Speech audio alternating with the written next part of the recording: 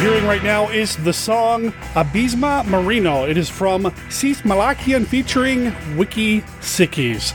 Sis Malakian gave us permission to play this song on this episode of the podcast devoted to the classic and sometimes the not-so-classic genre cinema of yesteryear. I am talking about Monster Kid Radio. Welcome to the show.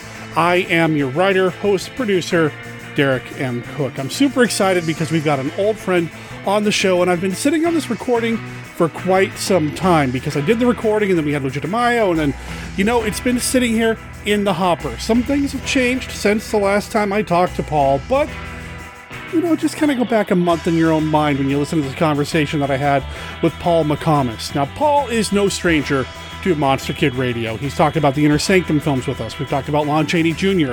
We've talked about I Walked with a Zombie and a few other things as well. And this time around, we're getting into one of his primary loves, the mythos of King Kong, in particular, King Kong Alive on Broadway. Paul was fortunate enough to see this on Broadway in a pretty incredible seat, and he'll tell you all about it in the conversation that we're going to have here in a little bit. He's going to talk about what the experience was like for him, and then, of course, because what happens when monster kids start talking is, well, they just start talking. So a lot of other things come up as well. I think we dip into zombie movies, and at one point, you know what? You're just going to have to listen to the conversation. But it does kind of go all over the place towards the end, and you know what? I loved it. I have so much fun talking with everybody that comes on the show, and I get a double dose. I get an extra treat because not only do I get to have the conversation, but then afterwards, after the fact, usually after several days, if not several weeks have passed, I get to go back in and edit the conversation, and I get to re-experience that conversation again. So I'm kind of spoiling myself. I hope you guys and gals dig this enough the first time around, but of course, if you need more, you can always rewind and say, you know how it works. Anyway, Paul, thank you for being part of the show again, and your book is in the mail. Listeners, just as a heads up, at the end of the conversation, something started happening with Paul's phone. I'm not really sure what the deal was, but he started cutting in and out pretty badly, and I tried to correct a few things on my end, both while we were recording and in post-production, and ultimately, well, I wasn't able to figure out how to fix it. So the conversation does just kind of trail off, but I'll come back on to give you the information that he was giving me at the time that the phone started to cut out. It's towards the end. You don't miss out on the King Kong talk, so you know what? Just sit tight, hang out, enjoy what you get of Paul. I enjoyed it quite a bit. You know what else I enjoyed? Kenny knocked it out of the park with his look at famous monsters of Filmland. He found basically a behind-the-scenes journal of the making of the 1970s King Kong film. So he's going to go through that. And Mark Matsky's Beta Capsule reviews the 10th episode of Ultraman. Now, Mark told me this is a personal favorite of his, and I did not plan this. I am not looking ahead at the Ultraman episode guides that are online. There aren't very many, but, I'm not looking ahead at the various guides online to tell me what episode's coming up next and what monster's coming up next. There is a King Kong connection in that episode of Ultraman. So you get not just one, not just two, but 3 segments of the show touching on Kong. I don't know if that's some sort of Kong coincidence.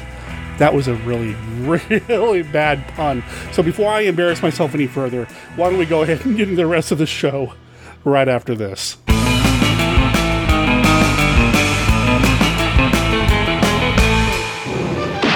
It's all new. The creature walks among us, more terrifying in human form.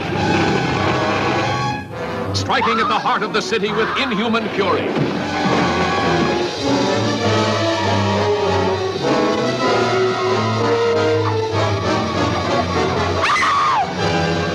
The creature walks among us. Horror unleashed by the daring of man and a dangerous experiment of science.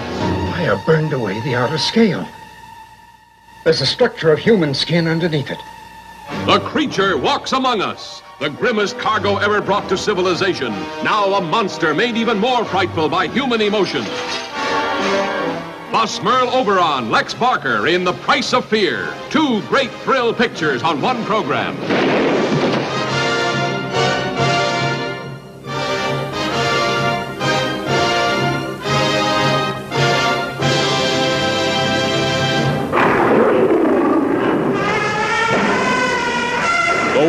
mightiest monster meets the world's mightiest menace. King Kong, bigger, stronger, more ferocious than any living creature, faces his greatest challenge in King Kong Escapes. For now, Kong meets his greatest foe, a duplicate King Kong created by an evil genius, built of indestructible super steel, 60 towering feet of invincible robot. King Kong, who can defy the might of modern artillery, tanks, missiles, the vast strength of prehistoric monsters, clashes with the Kong of Steel in the battle of the century in King Kong Escapes. All new, all thrilling, more fantastic than ever, King Kong Escapes. A Toho Company limited picture, a universal release in Technicolor.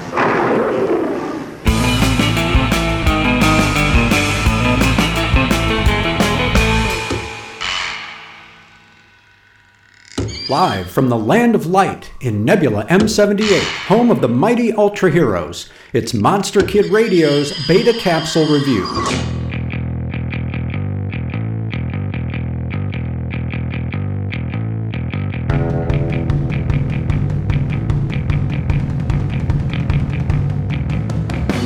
A dramatic increase in the amount of fish in Lake Kitayama leads to a Science Patrol investigation, but little did they know that they're about to stumble into the secret dinosaur base in Episode 10 of Ultraman.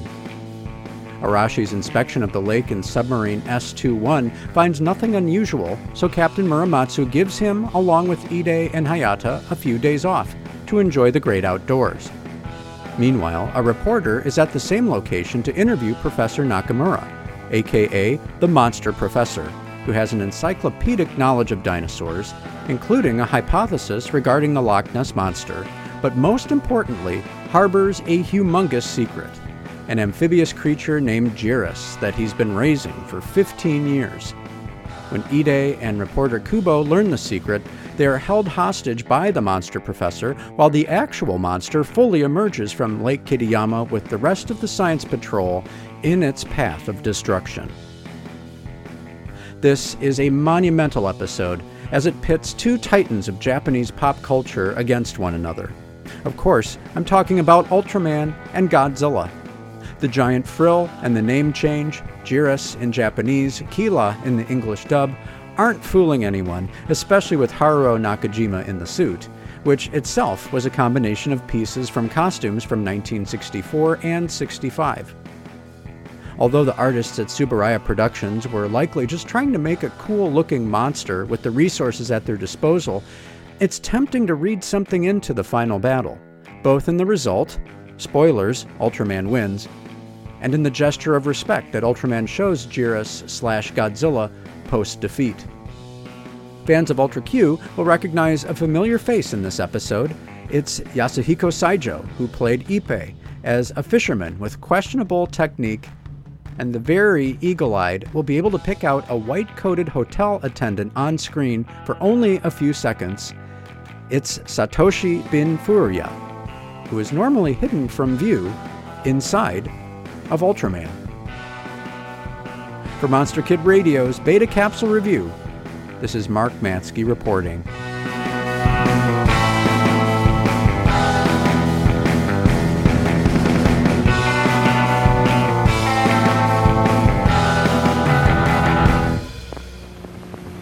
Beyond the stars come the most fearsome monsters in the galaxy. Only Godzilla stands in their way in Godzilla on Monster Island. Is even Godzilla strong enough to defeat the invaders? Matching unbelievable strength, exchanging incredible death-dealing rays. Don't miss Godzilla on Monster Island, rated G.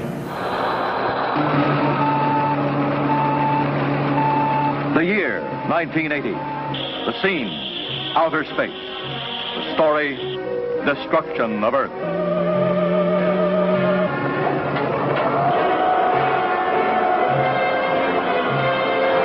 See Gorath, the most spectacular science shocker ever filmed, surpassing anything in the realm of science fiction to date.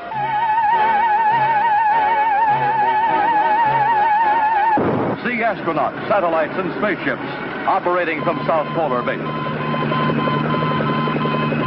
You are actually in every exciting scene. It could happen. It may happen. Warning to every man, woman, and child.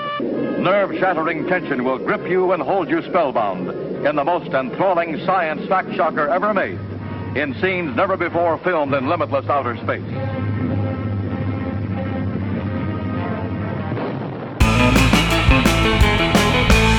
Hello there, Monster Kid Radioheads. This is Kenny with a look at famous monsters of filmland.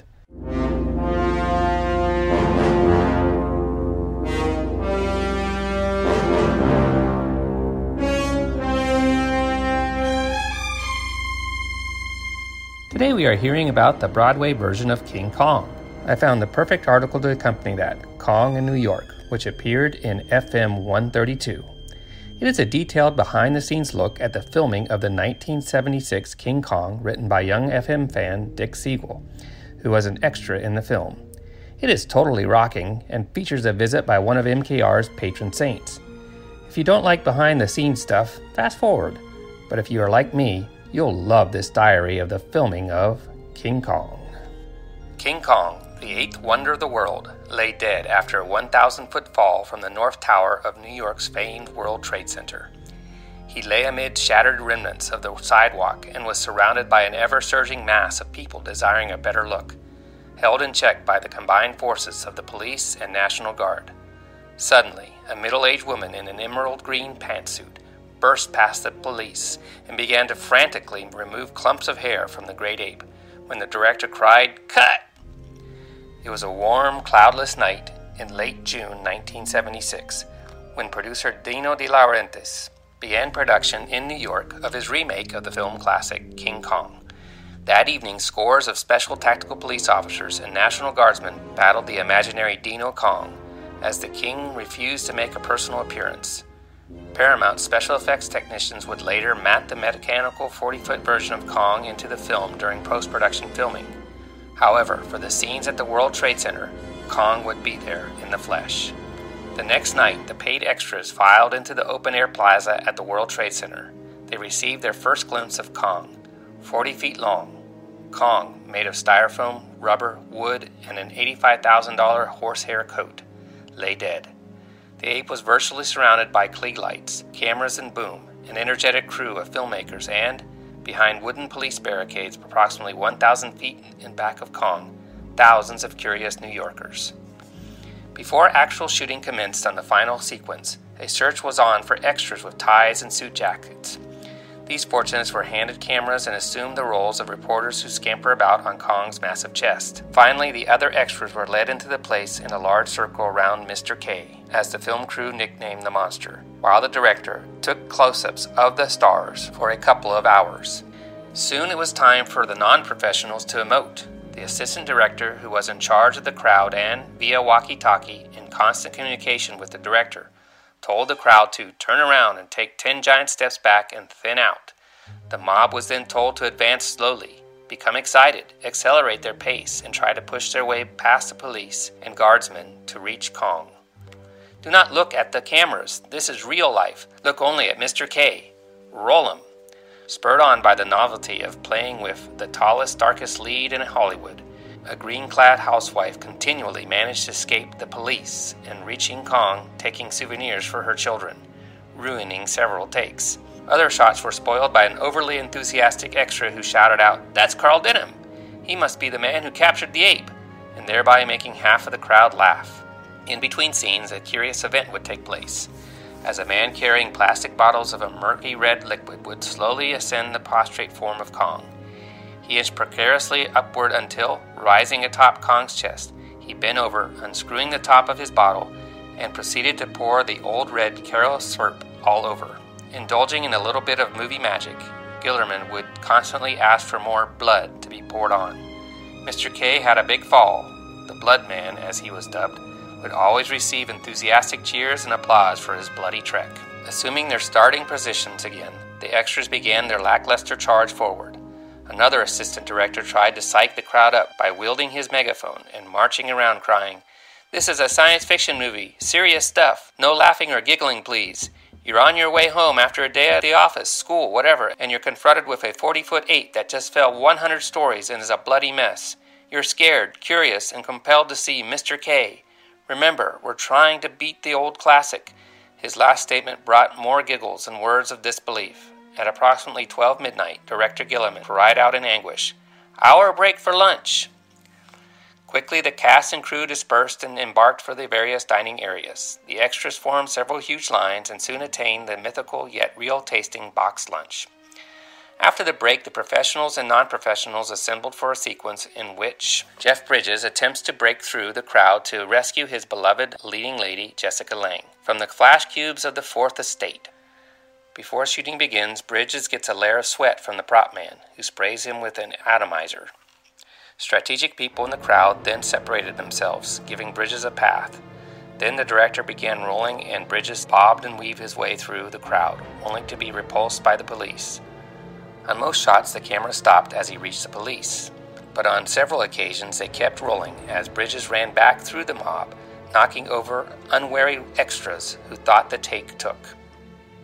Then, while the crowd relaxed, a sequence involving Jessica Lange, the reporters, and the mayor of New York took place. The mayor was being played by Mr. John Agar. Agar would now save Miss Lange from the fearless photographers. The scene unfolded as Dwan, freed from Kong's grasp, is hysterical and besieged by the flash cubes and questions of nosy reporters. Suddenly, Agar, resplendent in his black evening tuxedo, rushes forth and puts his arm around her. She doesn't want to be consoled by a smiling, publicity-seeking mayor, and Miss Lange breaks free, rushing off camera to seek her lover, leaving a very disappointed John Agar. Later, John Agar was signing autographs and chatting with fans behind the large boom. Agar, at 54, is still in excellent condition. He's slimmed down from his tarantula days, has neatly barbered gray hair, and sports a Carl Demonesque mustache. He recounted how, in a Western with John Wayne, he was forced to ride a horse bareback for the first time and told of the ensuing results. To relieve his posterior pain, he was advised to fill a hot bath with sea salt. When he had done so and sat down, he promptly went through the ceiling. "Ow," Agar says. "That really hurt. Never put raw meat to salt water." Having been thanked for his time, Mr. Agar posed for a photo and then, with a resounding "you bet," vanished into the stillness of the night. The following Sunday, shooting was completed on schedule, despite a fiasco earlier that week when a real mob of New Yorkers, 10,000 strong, showed up to see Kong and rioted. The extras were thanked for their cooperation and assured all that theirs would not be the face on the cutting room floor. The prop men then covered Kong with a huge tarp to prepare him for his trip home to Paramount Studios.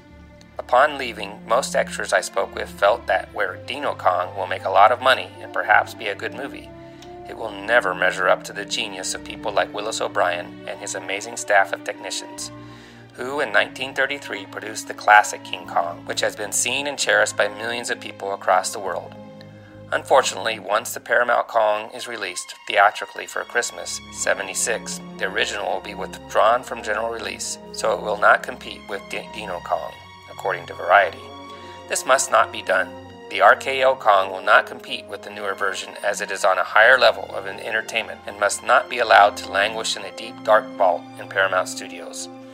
Although I had my brief moment of fame as an extra, there is only one real Kong for me. Please. That is all for this week's look at Famous Monsters of Filmland. We will have more next week. For MKR, this is Kenny saying adios.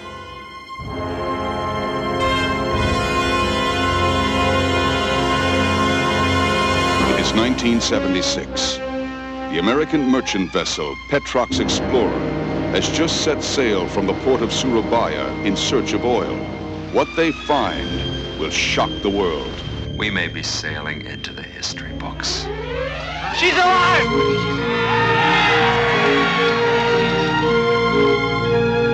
You know, maybe my luck has changed. They will discover an uncharted island that is the home of the most incredible creature on the face of the earth. A creature called Kong.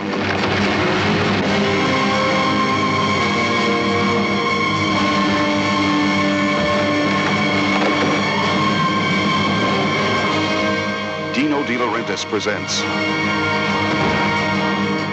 the most exciting, original motion picture event of all time.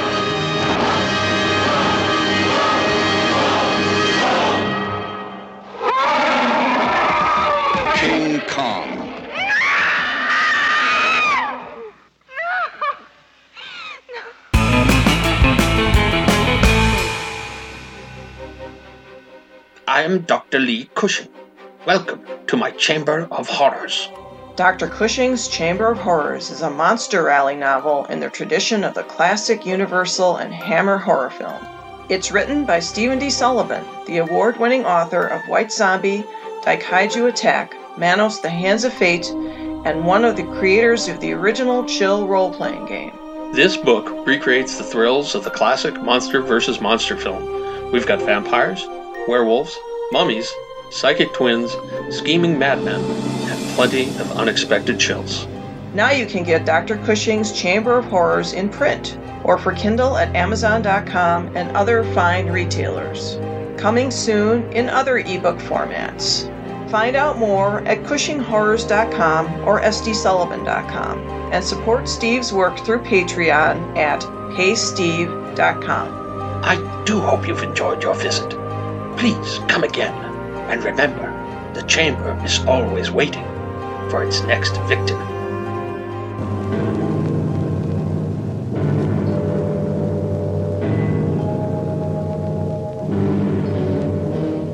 With the swiftness of a deadly cosmic ray, the Earth is invaded by indestructible moon monsters. Their ghastly mission, death for all humans.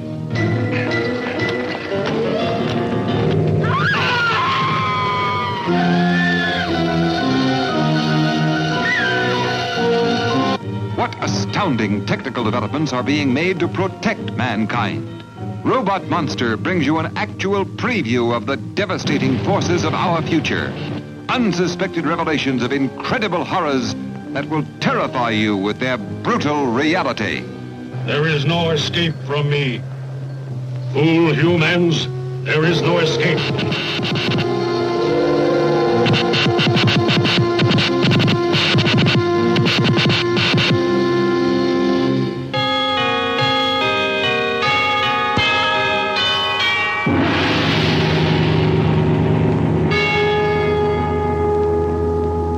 Beware the Astro Zombies. They mutilate, they torture, they kill. Spine-tingling horror, unspeakable shock, and breathless excitement will grip you as you watch living organs ripped from the bodies of voluptuous females, as beating hearts and throbbing brains are transplanted to create the Astro Zombies. Cringe in terror, scream in fright as these skull-faced monsters strike blindly at living flesh, and the motion picture screen flows in the blood-drenched wake of the Astro Zombies.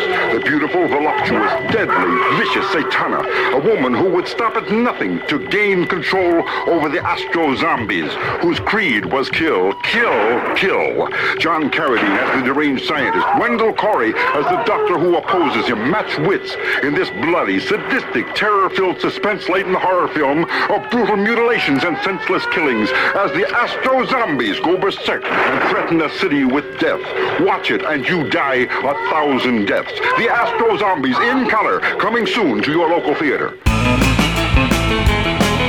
65 tons of steel, 985 feet of electrical cable, 1,500 connections, 16 microprocessors, and one Paul McComas on this episode of Monster Kid Radio. How you doing, Paul?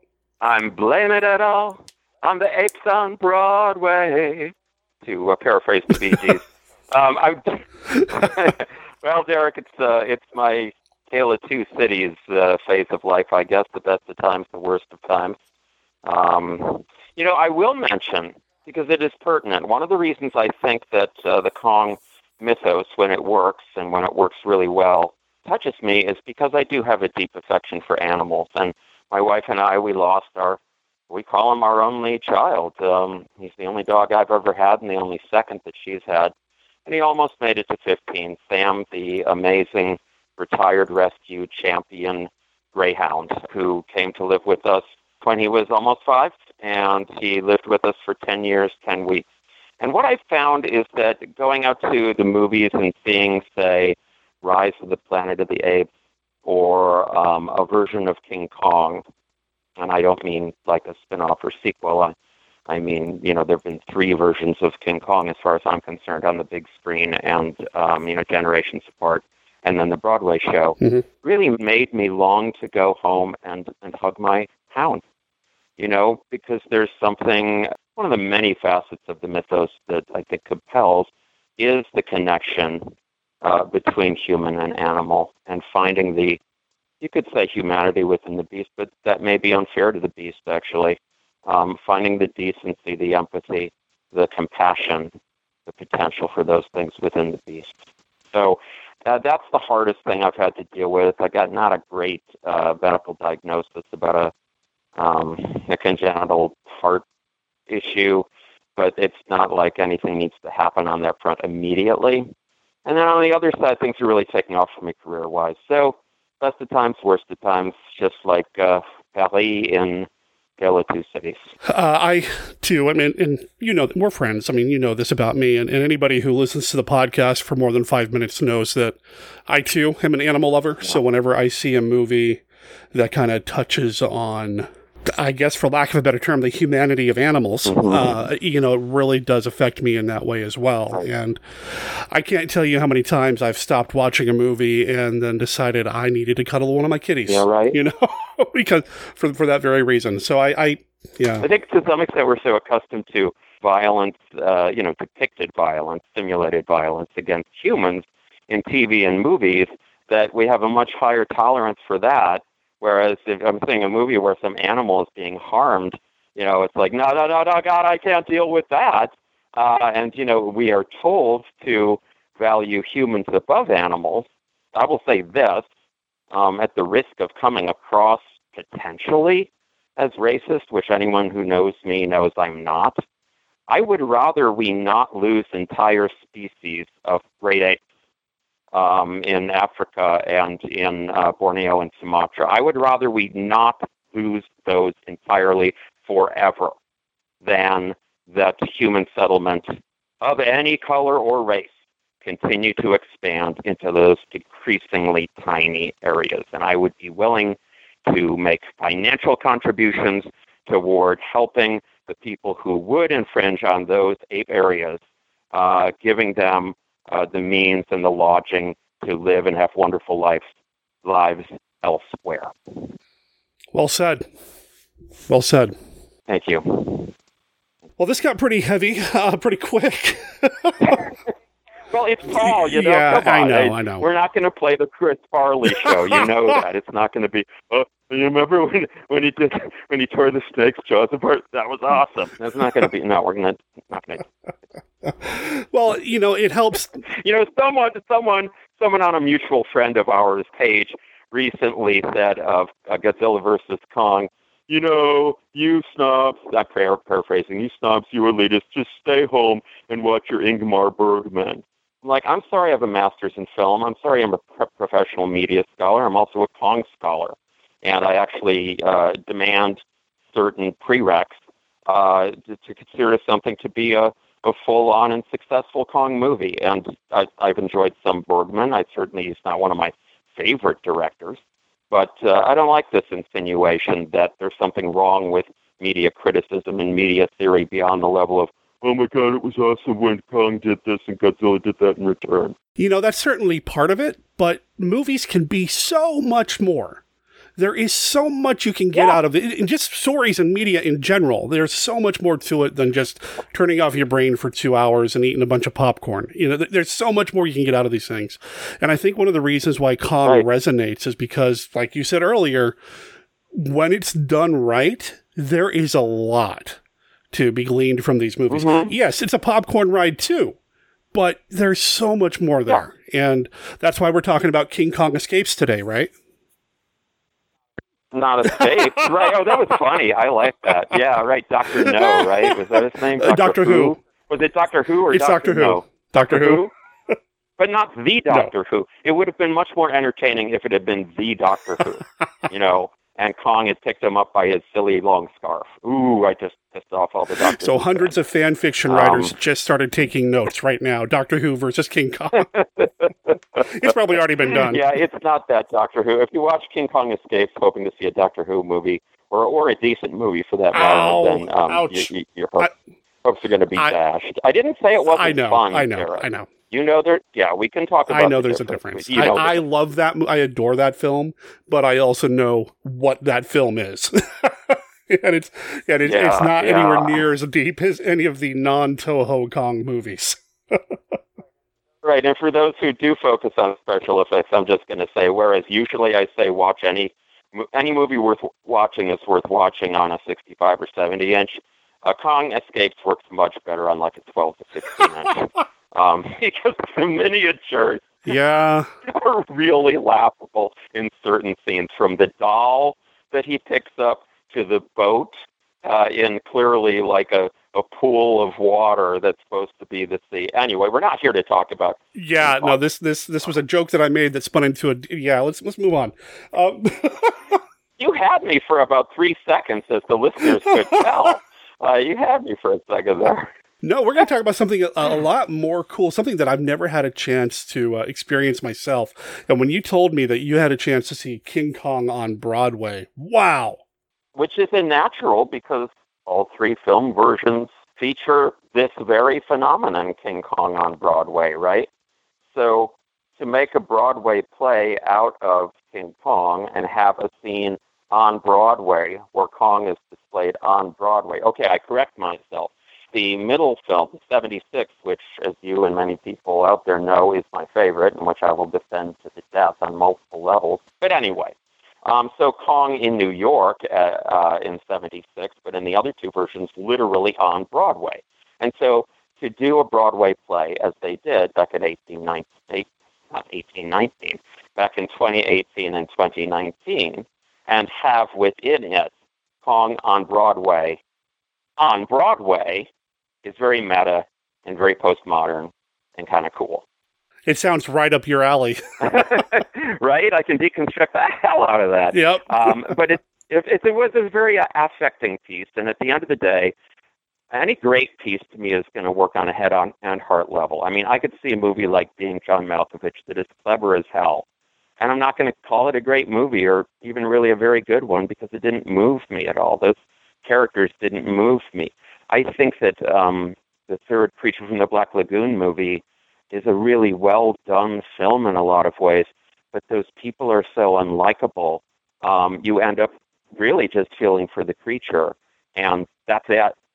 It is one of the bleakest films I've ever seen, the one where the creature has to have that reparative surgery after the fire, and it does have a great ending, and I won't spoil it if someone out there hasn't seen The Creature Walks Among Us, which also is a great title.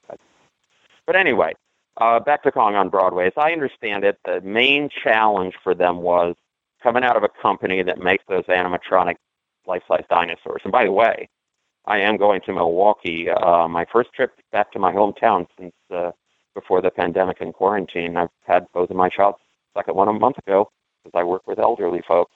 So I got a little bit fast-tracked. But I'm going up to see Dinosaur Safari, among 2 other things I need to do up there. And it is a drive-through Jurassic Park/World style experience. Am I bringing my video cam? What do you think, Derek? Oh yeah, yeah. I'd be disappointed if you didn't. I'm going to probably do a little mini documentary. Right on. Punk rockers in Dinosaur Park, something like that. Anyway, so it's the same company that makes the animatronic dinosaurs that created this Kong. And the big question was, are we going to be able to confine this to the indoor space of a Broadway theater? And I think that required a lot of their time and energy and thinking and talent to pull off, and damned if they didn't pull it off in fine fashion. You sent me a copy of the book that, I don't know, is it a souvenir book? I'm not sure what you call it. Yeah, it's like it's a big program. You call that a program. It's like an oversized, soft cover, maybe 22 pages or something, 24, something like that. I sent it to you as a loan. You understand that, right, Derek? What's that? I didn't hear that. What? No, I know. No, I'll be sending it back. I photocopied it so that I could read up on it for this, reread it, and then I sent you the original, and then Derek disappeared to the Yukon Territory intentionally because he didn't want to give it back. So. No, I'll be sending it back. Fine. No, that's fine. But I was reading it, and This was a production that had been in the works for a few years in terms of like scripting and everything else, and I can't imagine the amount of work that went into figuring out how to make King Kong work on stage. I mean, this book touches on it, but it still just seems like an overwhelming proposition. Yeah. It sounds like they pulled it off. Many years. I think that it took 15 years, if I'm remembering correctly, or maybe 13. I think they started in like 06, so let's call it 12 years till its debut on Broadway. Now, don't quote me on that, but I think it was 06. And they were inspired before they were inspired by War Horse, and I would argue perhaps by The Lion King. So initially they were planning for a full-on animatronic, and what's interesting to me is the same thing happened in the early to mid-70s in advance of the 76 release of, again, my favorite of the Kongs for a number of reasons that I'm sure we'll get into. Just as an aside, you can see the influence of all three versions, 33, 76, and what was it, 04, 05, the Peter Jackson? I think it was 05. I think it was 2005. Yeah, that sounds right. 05. You can see the influence of that, all of them, in the Broadway show. I'm going to say that the middle one perhaps is the most influential of the three on the Broadway, except insofar as it's the only one that it does not take place in the 30s. Sure. Whereas the first version is contemporary to the 30s, so it takes place in the 30s. The third version, made in this millennium, is set back in the 30s, and then the later, 2018 to 19 Broadway version, like Jackson's, is retroactively set back in the 30s. Despite that commonality between versions 1, 3, and I'm going to call Broadway 4, nonetheless, I think that there's a little bit more of the 76 in the Broadway than perhaps of the other two versions. This too was a digression, but I remember where I was. Similar to with the 76, they initially thought that Kong was going to be an animatronic, a great big life-size animatronic. And as you know, they only wound up using that in a very few shots. It didn't look good. It didn't really match with the wonderful Rick Baker costume and the fantastic facial expressions done basically through old-school hydraulics. Mm-hmm. So much more effective to me than CGI. Something that actually occupied real space and that actors could to which actors could respond and so forth.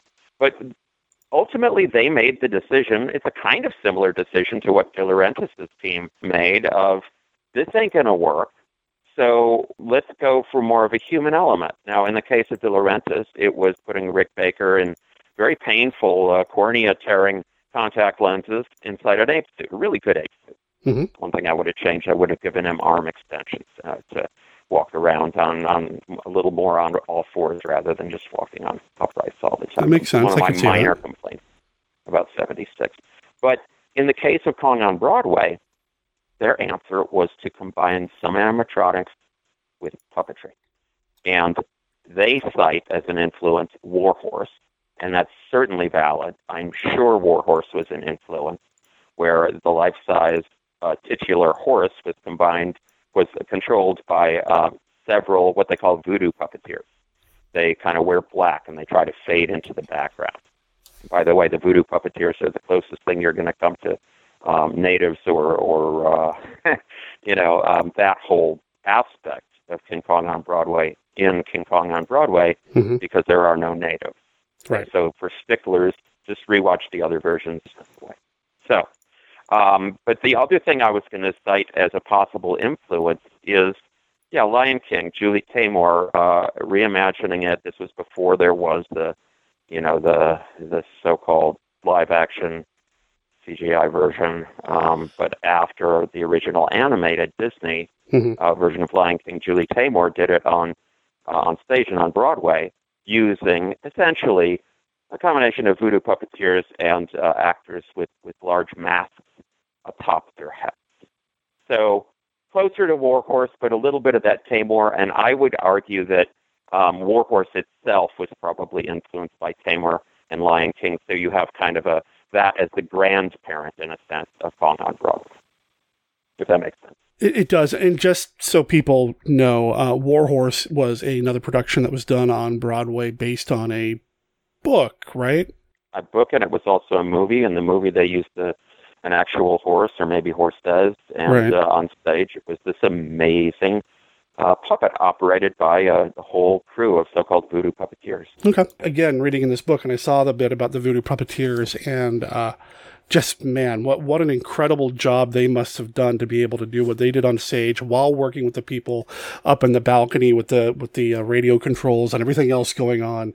Just the production of that alone had to have been wow.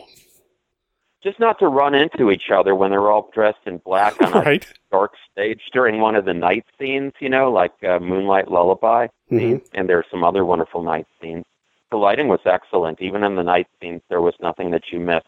Doesn't work that well if you go to YouTube, which everyone should, and look up King Kong on Broadway and watch those videos.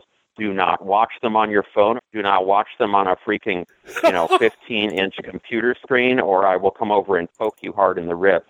You've got to watch this on the biggest screen to which you have access. And for me, it would be the 65-inch. With the lights off, particularly helpful for the night scene. The skill, they're puppeteers. They are also essentially dancers. And whoever put them through their paces, I think it was a collaborative effort on the voodoo puppeteers' part to figure out, you go here now, and I wait for you, and then I go over there.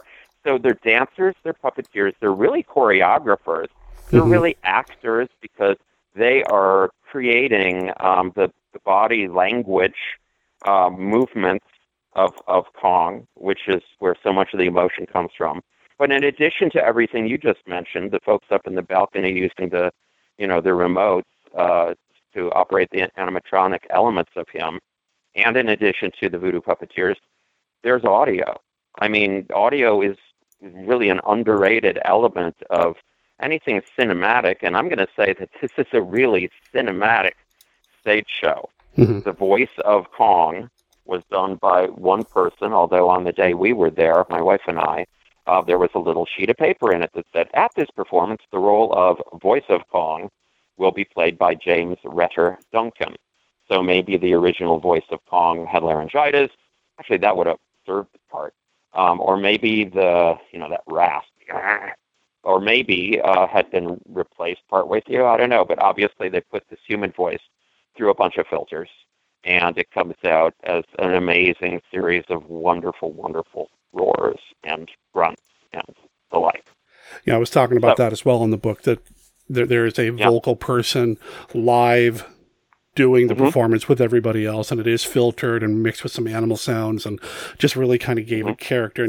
And you mentioned how audio is so underrated. Dude, you're on a podcast. We know. Audio is life. Yeah, for instance, in an independent film, and I'm making one right now, my first feature, my debut feature, you better make sure that you've got great people and are spending a lot of money, relatively speaking, relative to the rest of the budget on sound. For one thing, if people can't make out the dialogue, they're going to give up on the movie. And for another thing, it is very much cinema. Is very much an auditory medium ever since Al Jolson and the Jazz Singer, and the cinema that David Lynch leads to mind. I think really uses that audio component to do something beyond, here's what you would hear if you were seeing this on stage. And then Kong on Broadway is almost a reversal, because it is based on a movie, or a series of movies, a movie and two remakes, if you will, and then brought to the stage, not back to, from the movie theater to the Broadway theater, in a reversal of the usual order of things. There seems to be, and I want to make sure I read this correctly, I wanted to run it by you. They made a pretty significant departure from the original film, in that they eliminated one of the characters. Is that right? Did I read that right? Yeah, no Jack Driscoll. And in the 76, there was still Jack, but he had a different last name, and he was a primatologist, or a paleoprimatologist. And then, of course, we were back to having Jack in the Peter Jackson. How could he not? That name. I always felt that one of the weak points of the original Kong was that camp actors were way out of a corner. Talk about Steph. I'm going to blank on his name, but there's a million people right now shaking their fists at me in rage, and that's fine. I take it as a compliment. Robert Robert Armstrong as Denham. Right. It's Robert Armstrong. Yeah. Robert Armstrong. He's wonderful. He's wonderful. He's Fay great. Ray is wonderful, but that's stiff. Who's the stiff that plays Jack Driscoll? Are you talking about Driscoll? He is Bruce Cabot. Cabot, yeah. I'm sorry. I Not a act fan? better than Bruce Cabot. In my sleep, I act better than Bruce Cabot.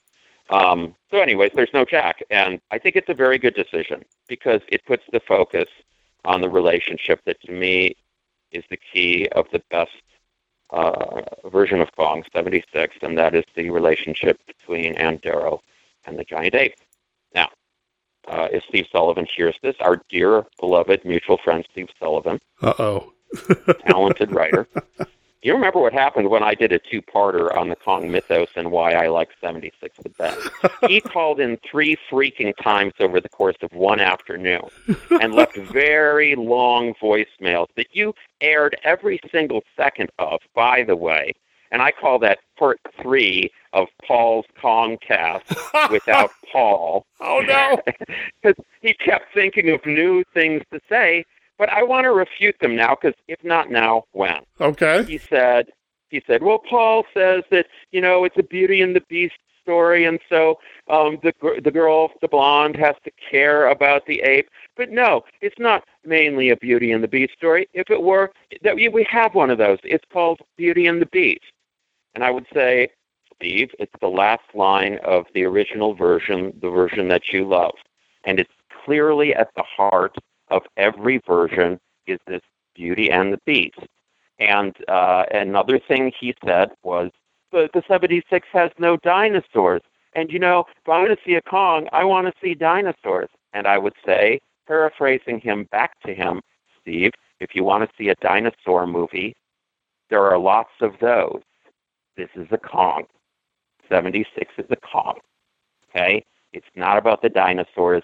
And to me, one of the failings of Peter Jackson's version, too many dinosaurs, too many bugs, not enough time spent on the central relationship, which to me is the most affecting in 76, when there is a kind of romantic element to it, a passion to it. Peter Jackson ran away from that.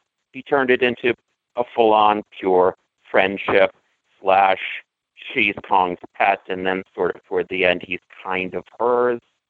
On Broadway, a mixture of 76 and Jackson.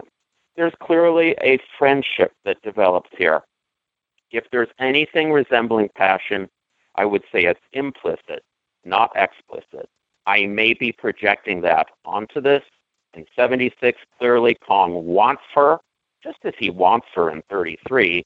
Only in 33, she screams and screams and screams and screams and runs and flees and screams some more, and doesn't give a care about his exploitation on the stage, and doesn't care, that he falls off the building. I think she's super relieved when that happens. Mm-hmm. So it was 76 that reimagined, in the teeth of the women's movement, reimagined, it wasn't even Ann Darrow, but look at how they used the letters in Ann Darrow to create Dwan. That's pretty clever. Jessica Lange's character, she's the one within this, these 4 versions of Kong, the first one, to care and to love. And in the scene when he's blowing her dry after she's fallen into the lagoon, there is this sense that though she obviously doesn't want him as a sexual partner, there's something about his primal energy that is overwhelming to her in a way that perhaps is not entirely negative.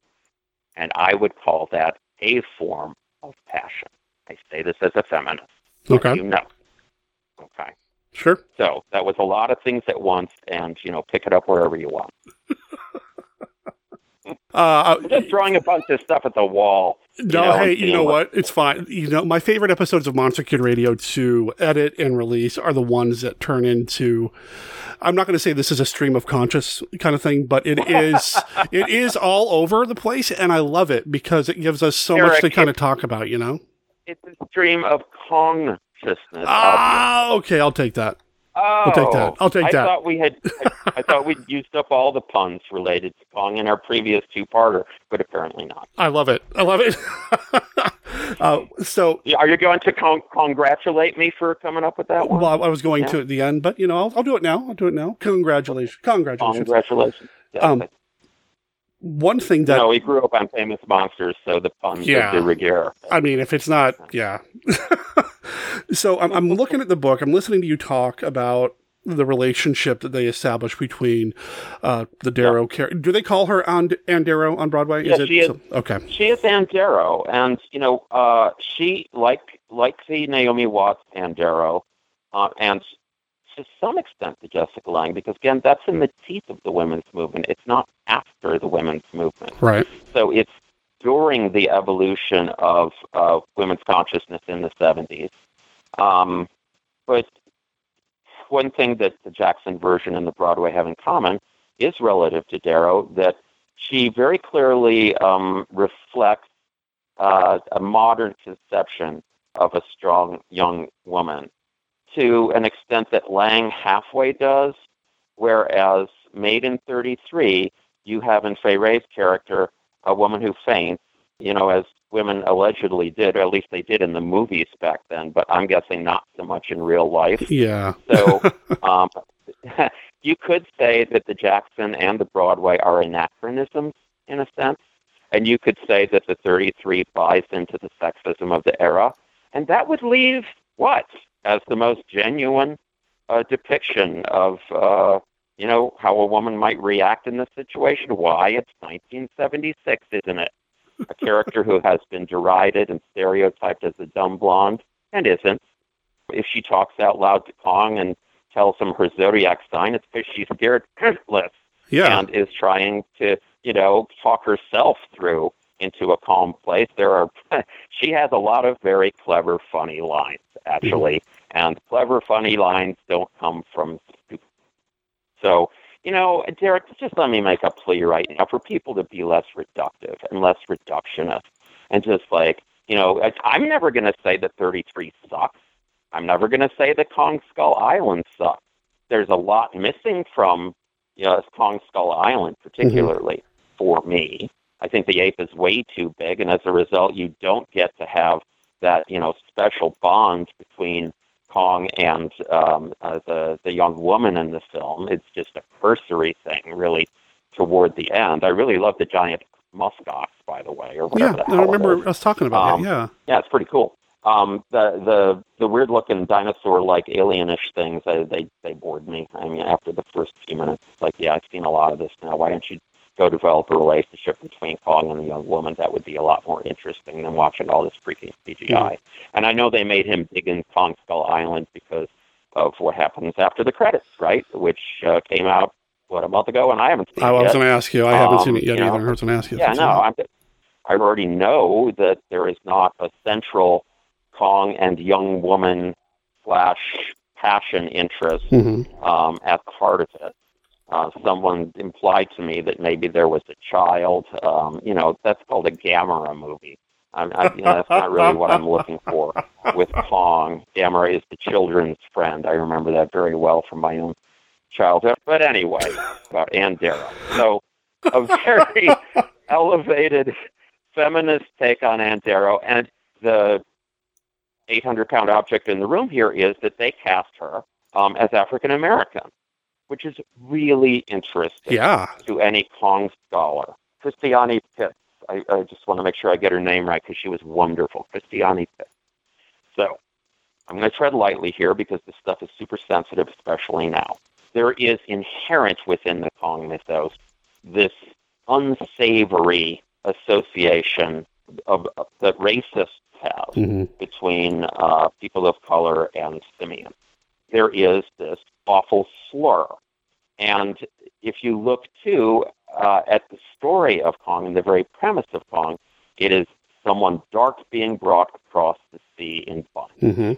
So that kind of goes hand in hand with the racist slur to put race out there, at least subtextually, within, I think, pretty much every version of Kong. This choice to cast Ann Darrow as African American subverts that to some extent, because the other unsavory part of that subtext is his love for the blonde. Okay? And you can't get much whiter than the blonde starlet goddess. And that is something that got that notion applied not to simians, but to men of color, got a lot of men of color lynched. Whether there was any kind of predation or not, and the vast majority of the time, certainly not at all. A rumor could do it. Mm-hmm.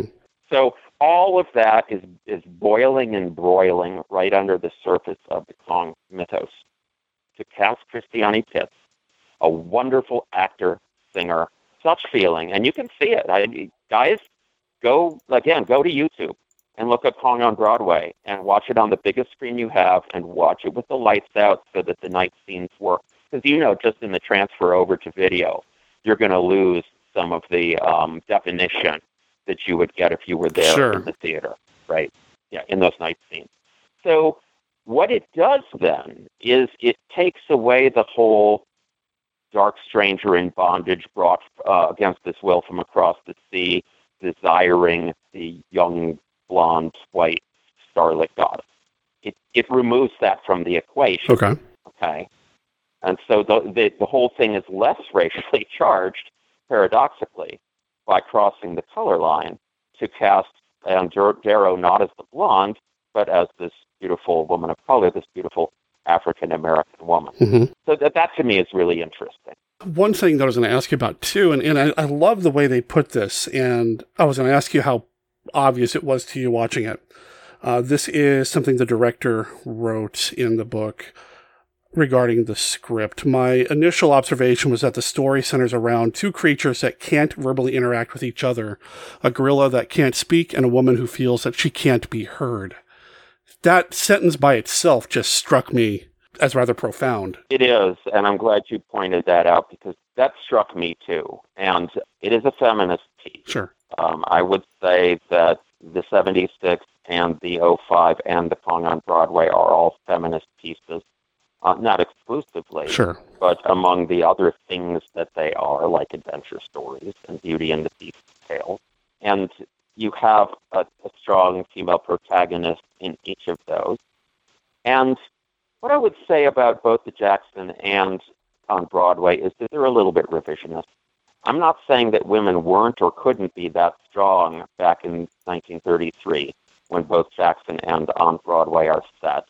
I'm saying that there is a level of empowerment and acceptance of empowerment by some of the other characters that is perhaps a little woker than you would have witnessed in 33. Now, it's probably more so the case with on Broadway, with Jackson, because in on Broadway, Denham is the villain, not initially. Initially, he's the Denham that we know, whether played by Armstrong or Jack Black, but he becomes the villain of the story increasingly over the length of it.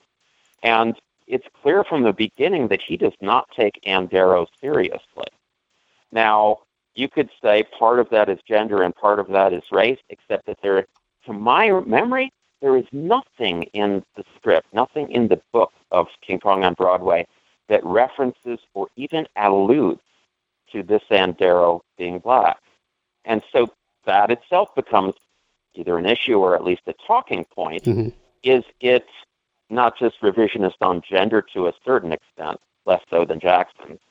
Is it also a little revisionist on race? Because, that she would be invited to go across the sea to star in the movie, she, an African-American woman, in 1933 at a time when, that the film industry was still grossly stereotyping any African-American characters that happened, other than Paul Robeson in The Emperor Jones, maybe. So that's a little revisionist. It's that quote-unquote post-racial world that some people think we live in. We're not in any post-racial world. Yeah. And so to portray Ann Darrow that way, it's a little bit of wish fulfillment. But then the whole thing's a fantasy, right? So maybe I can allow it on the basis of that. They comment that they cast an African-American, but it has no impact on the story based on what I read here, and it sounds like it doesn't really matter on stage either, which, you know, I mean, you read into that whatever you want. I think it's interesting, but yeah, you're right, it's totally revisionist, and man, I'm trying to imagine just seeing that either on screen or I'm going to watch the YouTube video, of course, on my big screen TV in the dark. There are a bunch of them. Yeah. Yeah, you're in for a treat because there are a bunch of them on a big TV in the dark. First of all, Queen of New York. I'm going from the top. If you just put into YouTube King Kong on Broadway, the soundtrack is not available. And I'm really disappointed because I know that listening to those songs again, and they were good. Again, I'm not going to be reductionist and say they were great or they were terrible. No. The reason to go is The Creature, and then to a secondary extent, wonderful Christiane Pitts. But it's a good book. It's a good songs and lyrics. It's great choreography, honestly. And apart from The Creature, I give the show a B. And then when you put The Creature in, you're up into A- territory because The Creature is so impressive. And before we finish, you've got to ask me about our So here I am at King Kong on Broadway on YouTube. First one is Show Clips, and it's got a number of clips. Next one is Stephen Colbert meets King Kong. Next we have Curtain Call, where she comes out and takes her bow, Christiane Pitts, and then Kong takes his. Broadway previews. They have Kong take a bow. That's awesome. Yeah, in his way. Broadway previews, King Kong the Musical, King Kong Broadway Curtain Call again. There's a piece about the Marvel puppet, not Marvel. I'm a DC guy anyway, but Marvel with a small M. Yeah. King Kong's performance of Full Moon from the Melbourne musical. That one I need to watch. Actually, I'm seeing that's a different actress, and that is a white actress, and I haven't seen this one. Interesting. King Kong scene with pre-visualization. The roaring contest. This is where she, Christiane Pitts, and Kong roar at each other. Oh, wow. Before they're friends, and you see her agency and her power, and tends to Kong's wounds. Full Moon Lullaby, that is a wonderful song that she sings to him. It's somewhat reminiscent of the Full Moon sequence in 76, but without the defrocking of Dwan. And then you've got the Cobra fight in here a couple of times. This is another thing that on Broadway has in common with 76 is that there are no dinosaurs, but there's a giant snake, and the giant snake is wonderful. And it made my wife bolt upright in her seat. Wow. We can talk about seats now if you want. I would love to hear about it, yeah. King Kong sneezing is another video on here. There are a ton of them.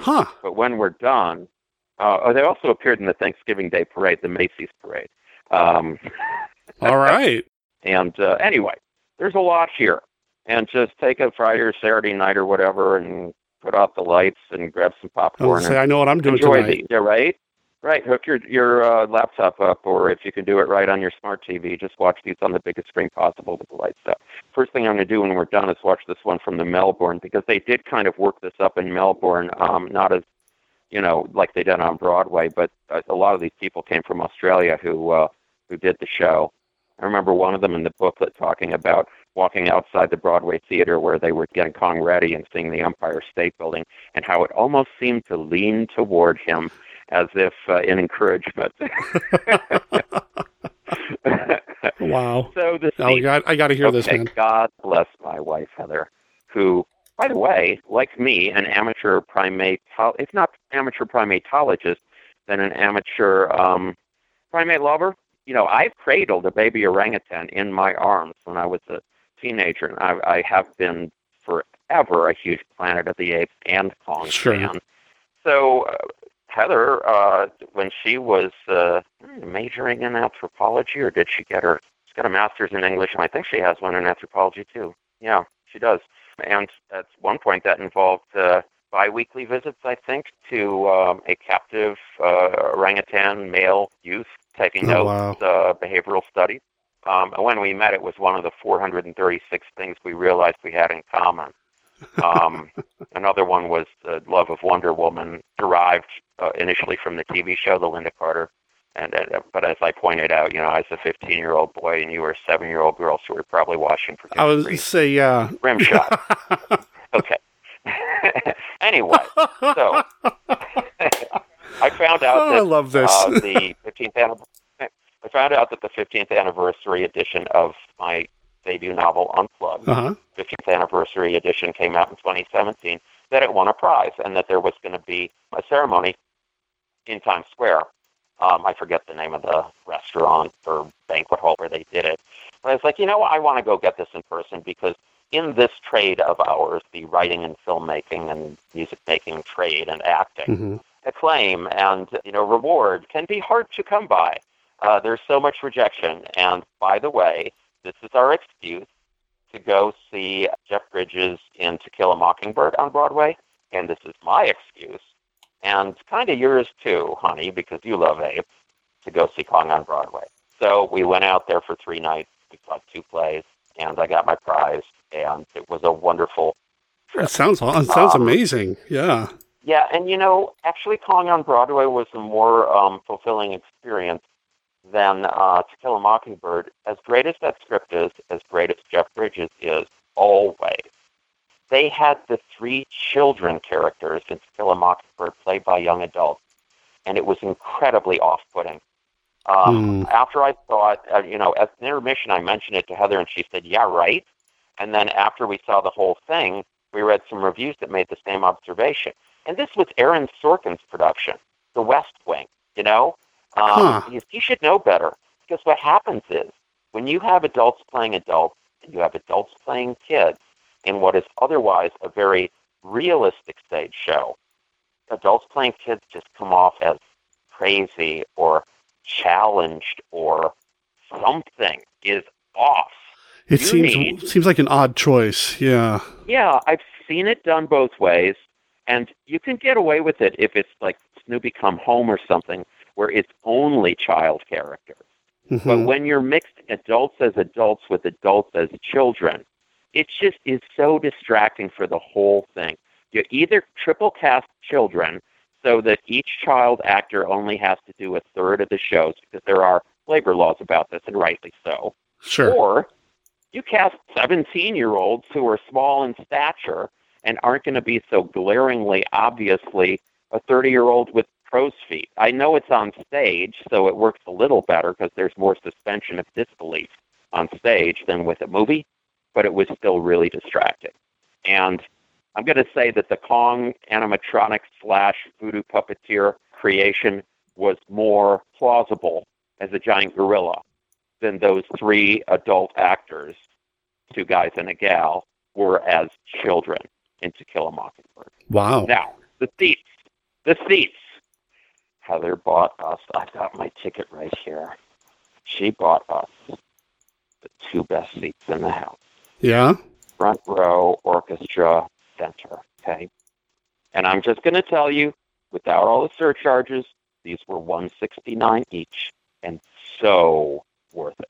Because there's a scene toward the end, I can't even remember whether it's on the island or on Manhattan Island, where Kong alone comes right up to the front of the stage. Oh, man. Dead center, looks down at us, reaches a hand toward us. I mean literally us two, the 2 of us. And if I had stood, I could have touched his hand. And I remember thinking that, going into the show, I thought, well, giant apes don't exist, to our knowledge, and this is the closest I'm ever going to come to seeing one in real life. And in that moment, of course, the same thought went through my head, oh my God, this is as close to real as I am ever going to get. And he's right here, and he's reaching toward me and my wife, and he's looking us dead in the eye. And I swear to you, Derek, for a microsecond, I believed. And then he reared up on his hinders and roared. Wow. I've known you for a few years now, and when you are really excited about something, I know what you sound like and what you look like. I'm just trying to imagine you sitting in that theater seat, and Kong reaches out to you, and you suddenly turn into like a little 8-year-old kid, just like, so excited to see it. Oh, man. Exactly.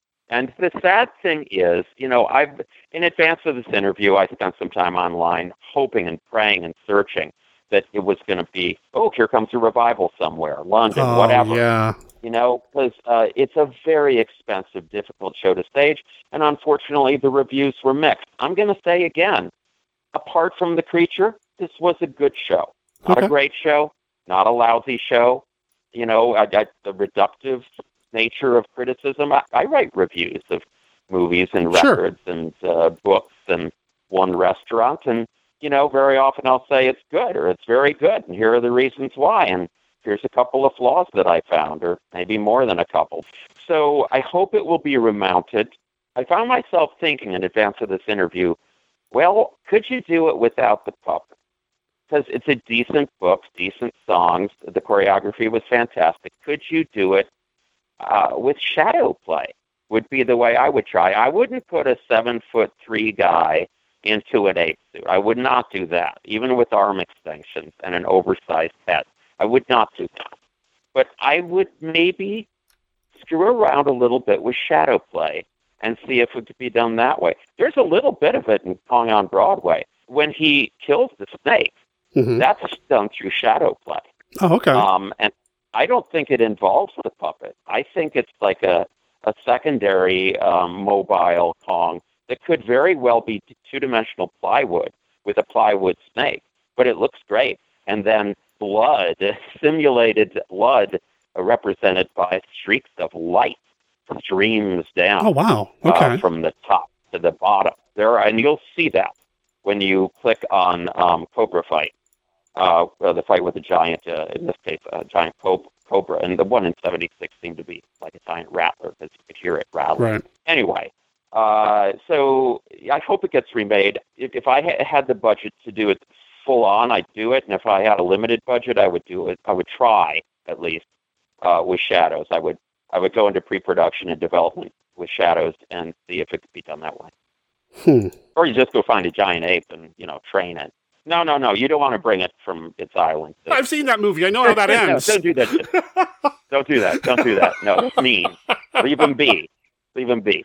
So, and there's no natives, and so, you know, Kong just sort of happens upon her in the midst of the jungle, and that's fine, because the natives are problematic. You saw what Jackson did. He made them not really of color exactly. I think he painted their faces. I'm colorblind, but what, he paints them blue or something, and so they sort of became, in a sense, non-racial or quasi-racial, but not black, and in 33 and 76 they were essentially Africans, and in the Tohos they've tended to be Asiatic. Yeah. But I think it was a good choice to just lose the natives completely, and you lose the wall, and there's much more time for Anne to sing to Kong, and the stuff in New York before Kong is really nicely done. It's very kind of Depression era / late flapper era. You know, when she steals the apple, you believe that she's a hungry girl, you know, with a lot of talent who needs a break. And that's straight out of 33 and Jackson.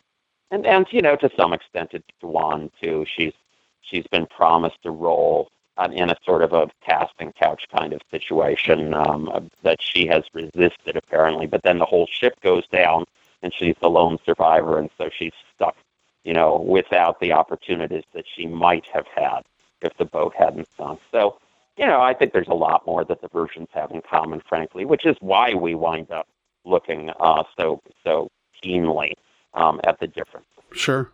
Man, I wish I could have seen it. So tell you what, Paul, if you ever do mount a revival, let me know, okay? Yeah. I would probably, I wasn't thrilled with the idea of Denham becoming the villain. It worked, but I like the character so much from 1 and 3. And as a movie maker, I relate so well to his enthusiasm. And I love the fact that Jack Black's version, there's a moment there where he, as I recall, he's like hanging off the edge of the ravine, and his movie reels are right out of reach, and that's got the golden footage on them, right, of the dinosaurs and maybe some of Kong too. Yeah. And it's almost like he's trying to decide, like Jack Benny with the mugger, you know, your money or your life. And Benny, after a pause, says, I'm thinking. And so I get that, you know. It's something I've always loved about Carl Denham. Charles Grodin played a great kind of corporatist shill of a villain in 76. Yeah.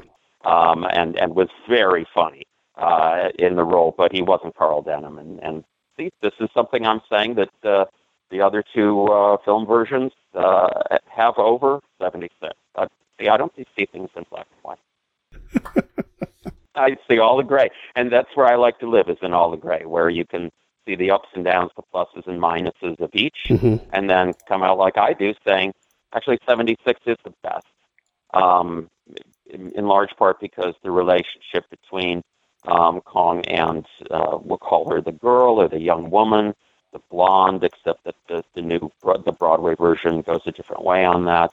This was the pioneering version, 76, from which Jackson, whether he'll ever admit it or not, consciously or unconsciously, intentionally or unintentionally, 76 was part of the mythos by the time Jackson went into development. And both Jackson and the on-Broadway adopt the 76 take on the relationship to a great extent. And that is to say that a bond will form, a friendship will form. In the case of 76, it's a little bit more than that, which it was in 33. I mean, the passion part is in 33, but it's one way. In 76, it's 1.5 ways, I'm going to say. It's there for Kong, and there's something kind of vaguely implicit there on her part that has more to do with just the overwhelming power of nature. But it was 76 that pioneered the notion of Anne/Blonde as not just screaming and fainting. Yeah. And that makes it a much more interesting piece. Sorry, Steve, it does. and that's why they kept it, whether they as Peter Jackson or the Aussies on Broadway. And, to the extent that those two versions succeed, and for me, the Broadway succeeds better, more so, than the Peter Jackson. But to the extent that they both succeed, I think it has a lot to do with the fact that they went the same way that John Guillermin and Dino De Laurentiis and Jessica Lange went in 1976. And I will have that debate with all comers, including you, Steve. Including you. Well, I'm just going to throw my... I love you, Steve. Oh, yeah. I love you, Steve. Derek and I, we both love you. We both love you to pieces. We do. Oh, well, I'm going to put my... But you happen to be wrong about this one. No! All right, so I just want to put out there, for me, I think 76 is the most underrated of the three films. For me, I prefer the original just because that's just how I'm wired. But I think 76 is a very, very close second. And the 2005, sometimes I can kind of just take it or leave it. But the first two, too long. Yeah, it's too long. It's overly long. It's overly. Yeah. I know I shouldn't do this because it's just a tool, but the CGI just turns me. I want a physical thing. Yeah. I want to know that somebody actually physically touched Kong, didn't just right. So, but I really like the 76. This is an interesting way that you put it, Derek. Listen to yourself. Someone touched Kong. Yep. So in the case of 33, we have Willis O'Brien and his assistants putting heart and soul into the manipulation of the stop-motion puppet. And then you have that giant face that alternates between looking cool and looking kind of silly. Yeah. But for that matter, 76, you got the beautiful Rick Baker costume and his wonderful performance, but then you have a few shots toward the end of the ridiculous robotics. So it's kind of comparable in that sense. It's a design that mostly works, and then in a few places doesn't. But I know that you prefer 33, and I'm never going to change your mind on that, but I just want to end my portion on this note before we do the old, what did John Lovitz do? Plug Away. Was that his show? Plug Away on Saturday Night Live. Right. I'm going to ask you this question, Derek, and I know you're going to respond honestly, and I think it's going to make my point. 33 versus 76. Is it even close as to which one has the more interesting core relationship between Kong and the Blonde? No, I think you're absolutely right there, that once we get into 76, because of the era that's in, you said it's in the middle of the women's rights movement and everything else going on, we are afforded an opportunity to have a much more complex character, which leads to a much more complex relationship. That's right, because 33 is a one-way relationship, and how can a one-way relationship hold a candle to the two-way relationships in 76, 05, and on Broadway? It can't And that relationship is the core of the Kong mythos for me, and it's why 33 will always come up short. That and freaking Bruce Cabot. Yeah, okay. And that's... Oh, James, why would they let a dame on the ship? Well, you're not bad for a dame. It's not just that the dialogue there sucks. Yeah. I do love the music in that movie. Well, the music in the 76, the John Barry score is so lush and romantic. Again, underrated. Oh, man, so good. Yeah, right. Right. He's my second favorite film composer after Jerry Goldsmith. Oh, wow. But, John Barry, his range, check out his score for the TV movie with Ed Asner called The Gathering. It's so different from Kong, and it's so beautiful. So the music in 33 is great, the Steiner score. They're walking through the jungle, seeing the dinos. And then the music in the Broadway is really great. I don't care for the music in Jackson. I think it's overwrought. And that's that's a Jackson thing. Yeah. Well, it's a Jackson thing, and it's a James Newton Howard thing, and it's that whole school of film composing. And I could go on, More is less. Yeah. The more is less school. Yeah. Anyway. What are we talking about? King Kong Escapes. That's right. My favorite part was my favorite part of King Kong versus Godzilla, the old one, the 60s one. My favorite part is the octopus. And my second favorite part, the octopus is great. It makes a great oozy sound. Talk about the importance of audio. Yeah. It makes a great oozy sound as it oozes into the mise en scène. But my second favorite part is they go through the cursory motion of Kong holding, quote, the girl, unquote, and stepping up onto an incredibly low temple roof. And it's like, this is your freaking Empire State equivalent.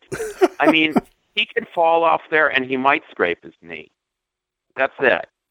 You know what I'm talking about? I do. Isn't that versus Godzilla? It's not Escapes. I think that's versus Godzilla because I think he actually climbs a tower in Escapes, right? Yeah, well, yeah, and King Kong versus the original Kong Godzilla will always hold a very special place in my heart because it was the first of the classic Godzilla films that I saw on the big screen, and it kind of was what turned me into a kaiju fan.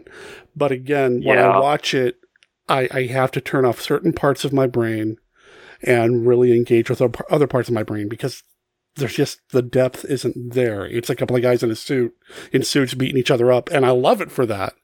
But no, the Toho Kong take is nothing like the 30s or the 70s. So. Honestly, the two Toho Kong picks, I kind of lump them in with Skull Island, and I'll probably add the new one to that because the Kongs are too big. I mean, obviously the special effects are better in the CGI ones from the last few years. Sure. But, yeah, I would lump them together because, A, the Kongs are too big, B, there's no, significant Kong and the young woman relationship at the core. And 3, or is it C? Was I doing numbers or letters? I can't remember. 3/C, it's not the King Kong story in the way that 33, 76, 05, and on Broadway are the King Kong story with variation. Sure. Yeah.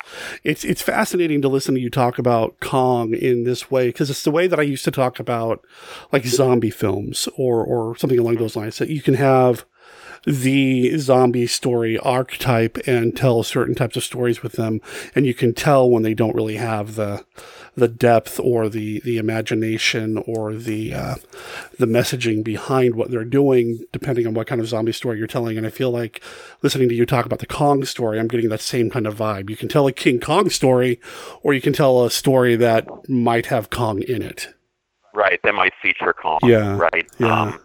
In some kind of Kongfrontation or Kong bat situation, which is not the same as a version of King Kong. Right. But in terms of, you mentioned the zombies, and I will say that the Romero films are extremely laden with many layers of meaning. Dawn of the Dead original being probably my favorite just in terms of consumer culture, setting it in a mall, the scene where they're limping around to the accompaniment of Muzak. Oh man, I love that film. Yeah. Yeah, it's great. I have not seen the remake because this is one of those why on earth would you even bother? I struggle with the remake for numerous reasons, and yeah. Now, there are two types of zombie films as far as I'm concerned, and the type that I grew up loving has gotten short shrift. Mm-hmm. We didn't have Night of the Living Dead when in the mid-'60s when I started to watch movies, and I didn't see it when I was 11, 12, 13 reading Famous Monsters. I was too young for it. The zombie movies I liked were things like I Walked with the Zombie. It's still one of my top 5 movies ever. You and I did a podcast on it. Beautiful film. Beautiful film. Ages, beautiful. Proto-anti-racist film. Way ahead of its time. Jacques Tourneur, the French director. That didn't hurt that we had a director coming from France, which was already, somewhat woke on race by the 40s. And he's a great director. Amazing director. Mm-hmm. Actually, I talk about the Tourneur films a lot more than I talk about the Lewton. I think that when it was Tourneur and Lewton, those were the best of the Lewtons for sure. Oh, yeah. But so I Walked with a Zombie, Voodoo Island with Boris Karloff, which is not a good film, but a really fun film. It's a white zombie in there, and so these were zombie films that were not about marauding, flesh-eating, post-apocalyptic zombies, and yet younger people, when you say zombie, and a lot of older people too. When you say zombie these days, the genre has been so co-opted that they're not going to think about voodoo. They're not going to think about Haiti or New Orleans. They're going to think about Romero-esque or what's the TV show, The Walking Dead. They're going to think of that. To me, one of the great zombie films of the second type, the marauding cannibal undead zombies, is Return of the Living Dead. The dark comedy. Yeah. One of the zombies grabs the police walkie-talkie while they're chowing down on a cop and says, "Send more cops," or maybe it's "Send more paramedics," or whatever it is. Yeah. Okay. Yeah. Far afield, I know. That's okay though. And don't even get me started on the voodoo puppeteers, because frankly, they should be operating that thing from somewhere else. Via a miniature Kong figurine, if they were true voodoo puppeteers. See, there you go. There you go. All right, well, at the beginning of all this, you said, when we were talking about how things were going, you said your career, you've got some things coming up. You want to talk about anything here before we wrap up? Yeah, I would love to. Okay. Something to watch for it is, I've made a lot of short films, and some of them have done pretty well in national and even international film festivals. My short called Blood of the Wolfman, which is like a good werewolf movie, is about much more than werewolves. It's about violence and guilt and redemption. It won an international prize some years ago, and I should have gone and seen it because it was projected at night on the outside wall of some Greek ruins on a Greek island. How awesome is that? They sent me a photo of myself as the Wolfman, Larry Talbot, on the exterior of that ruined wall. But I should have just gotten the money together and gone. Let's talk about once in a lifetime. Anyway, after making shorts since 1973, when I was 11, how long is that? 48 years? Wait, is it 48 years? 73? Yeah, it's 48 years. I'm tackling my first feature. My fanboy coming of age comedic novel, Planet of the Apes, was optioned for 4 years earlier this millennium, and that fell apart. In typical Hollywood style, the optioning producer got into a hissy fit with the agent, and they're both out there in Hollywood, and here I was in Evanston, Illinois, trying to mediate and make peace between these two jerks. And that's not the writer's job, actually. Right. So this time around, my first novel, my debut novel, Unplugged, came out in 2002, and 15th anniversary edition in 2017. I'm executive producer. I'm co-directing with a female director to be determined, because it is a story of a woman and a female protagonist.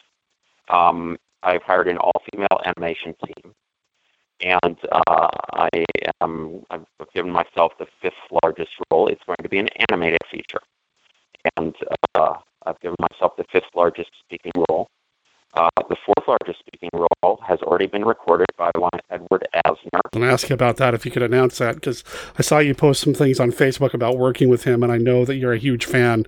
So that's amazing, man. He's the sweetest guy on earth. Okay, I told you at the top of the show that the conversation started to trail off, not because of Paul or me, but technology got in the way. So I want to come in here and just kind of share with you what Paul was trying to say there, and I want to make sure that I give him his full due.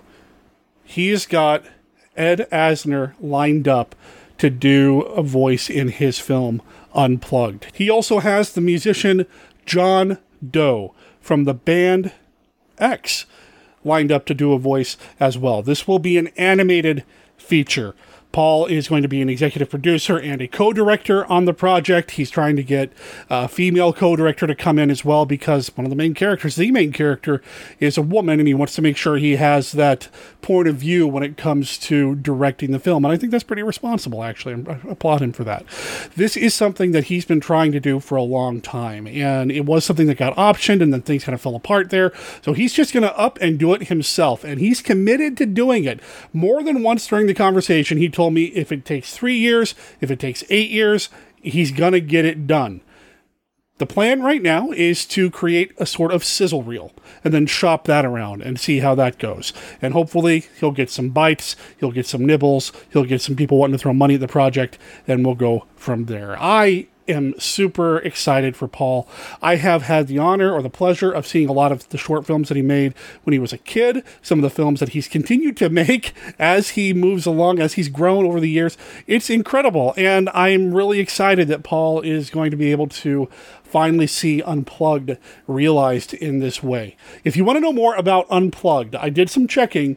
There is an interview that he did with the Chicago Tribune back in 2017 with Brian L. Cox. It's called Shout Out, Paul McComas, Unplugged author. Of course, I'll make sure there's a link in the show notes, but if you want to learn more about Unplugged itself, you can go check that out. It looks like they even have the option to listen to the article. I didn't check that out before I started recording, but yeah, it's right there. You can learn more about Unplugged and more about Paul. You can also go to his website at paulmccomas.com. Again, link in the show notes.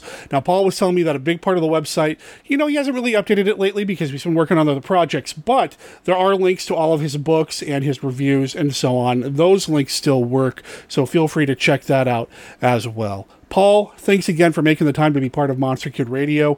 You've been part of Monster Kid Radio for a very long time. Couldn't do what I do without people like you, so thank you so much.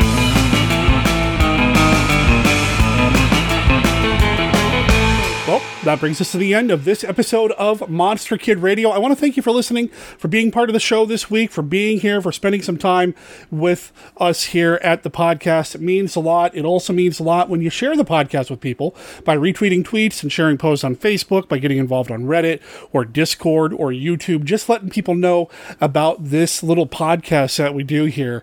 I have a blast putting the show together, and knowing that there are people out there enjoying it just makes it extra special. So thank you for being part of it. If you do want to tell anybody about the podcast, you know where you send them?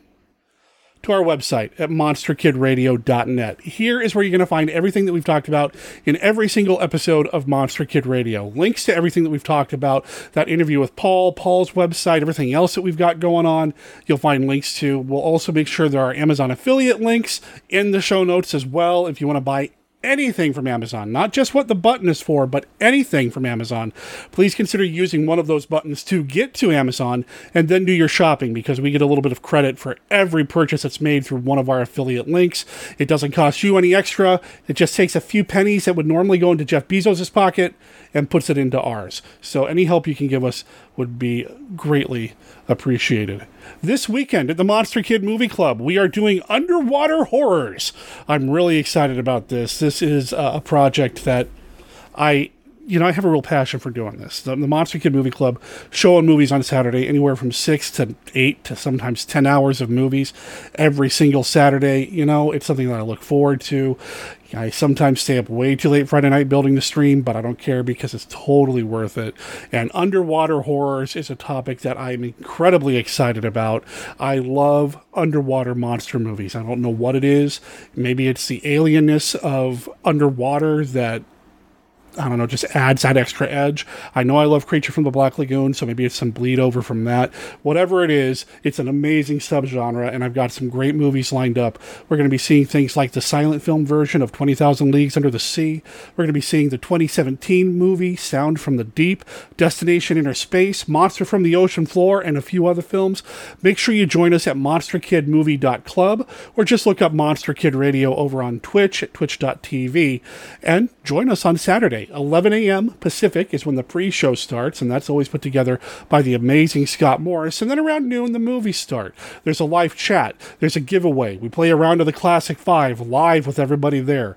It's just a really good time. So that's coming up on Saturday. And then the following Tuesday at the same place, same website, around 3:30 p.m. is when the pre-show starts. Around 4 o'clock, we show movies again till about 8 o'clock. This time on Tuesday, we're showing some more serials. We're probably going to do Spy Smasher. I'm not sure what else yet, but we've got some ideas percolating up here that, I say we, like there's more than one of us. I've got some ideas about what we're going to be showing that day, so stay tuned for that. That'll be coming. And then at 8 o'clock every Tuesday night Pacific, Jeff Pullier and I talk about an episode of Star Trek, and this time we're going to be talking about the classic original series episode, Cat's Paw. So that'll be coming up. And then, of course, next week, for this Thursday, same place, same pod time, same pod channel, another episode of Monster Kid Radio with D.B. Spitzer, where we're going to talk about the movie Robot Monster. I recorded that one about a month ago as well, and I'm excited to revisit that conversation when I do the edit and sharing it with you guys and gals. I already mentioned our Facebook and our Twitter and our Discord and everything else, but if you have any comments for the show, any feedback about King Kong, anything Paul had to say, anything at all about anything Monster Kid related, feel free to drop us a line. You can call and leave a voicemail for Monster Kid Radio at 503-810-5MKR. That's 503-810-5657. Or you can send an email to the podcast. monsterkidradio@gmail.com is the email address. That's monsterkidradio@gmail.com. Between now and next week, remember that Monster Kid Radio is a registered service mark of Monster Kid Radio LLC. All original content of Monster Kid Radio by Monster Kid Radio LLC is licensed under a Creative Commons Attribution, Non-Commercial, No Derivatives 3.0 unported license. Of course, that doesn't apply to this song, Abismo Marino. It is copyright 2021. Sis Malakian. It is by Sis Malakian featuring Wiki Sickies. You can find them at sismalakian.bandcamp.com. And just to be clear, that is spelled SYSMALAKIAN.bandcamp.com. Or you know what? Just follow the link in the show notes. You've been here for a while. You know how it works. Go check them out. Let them know that Monster Kid Radio sent you. My name is Derek M. Cook. I'll talk to everybody next week. Ciao.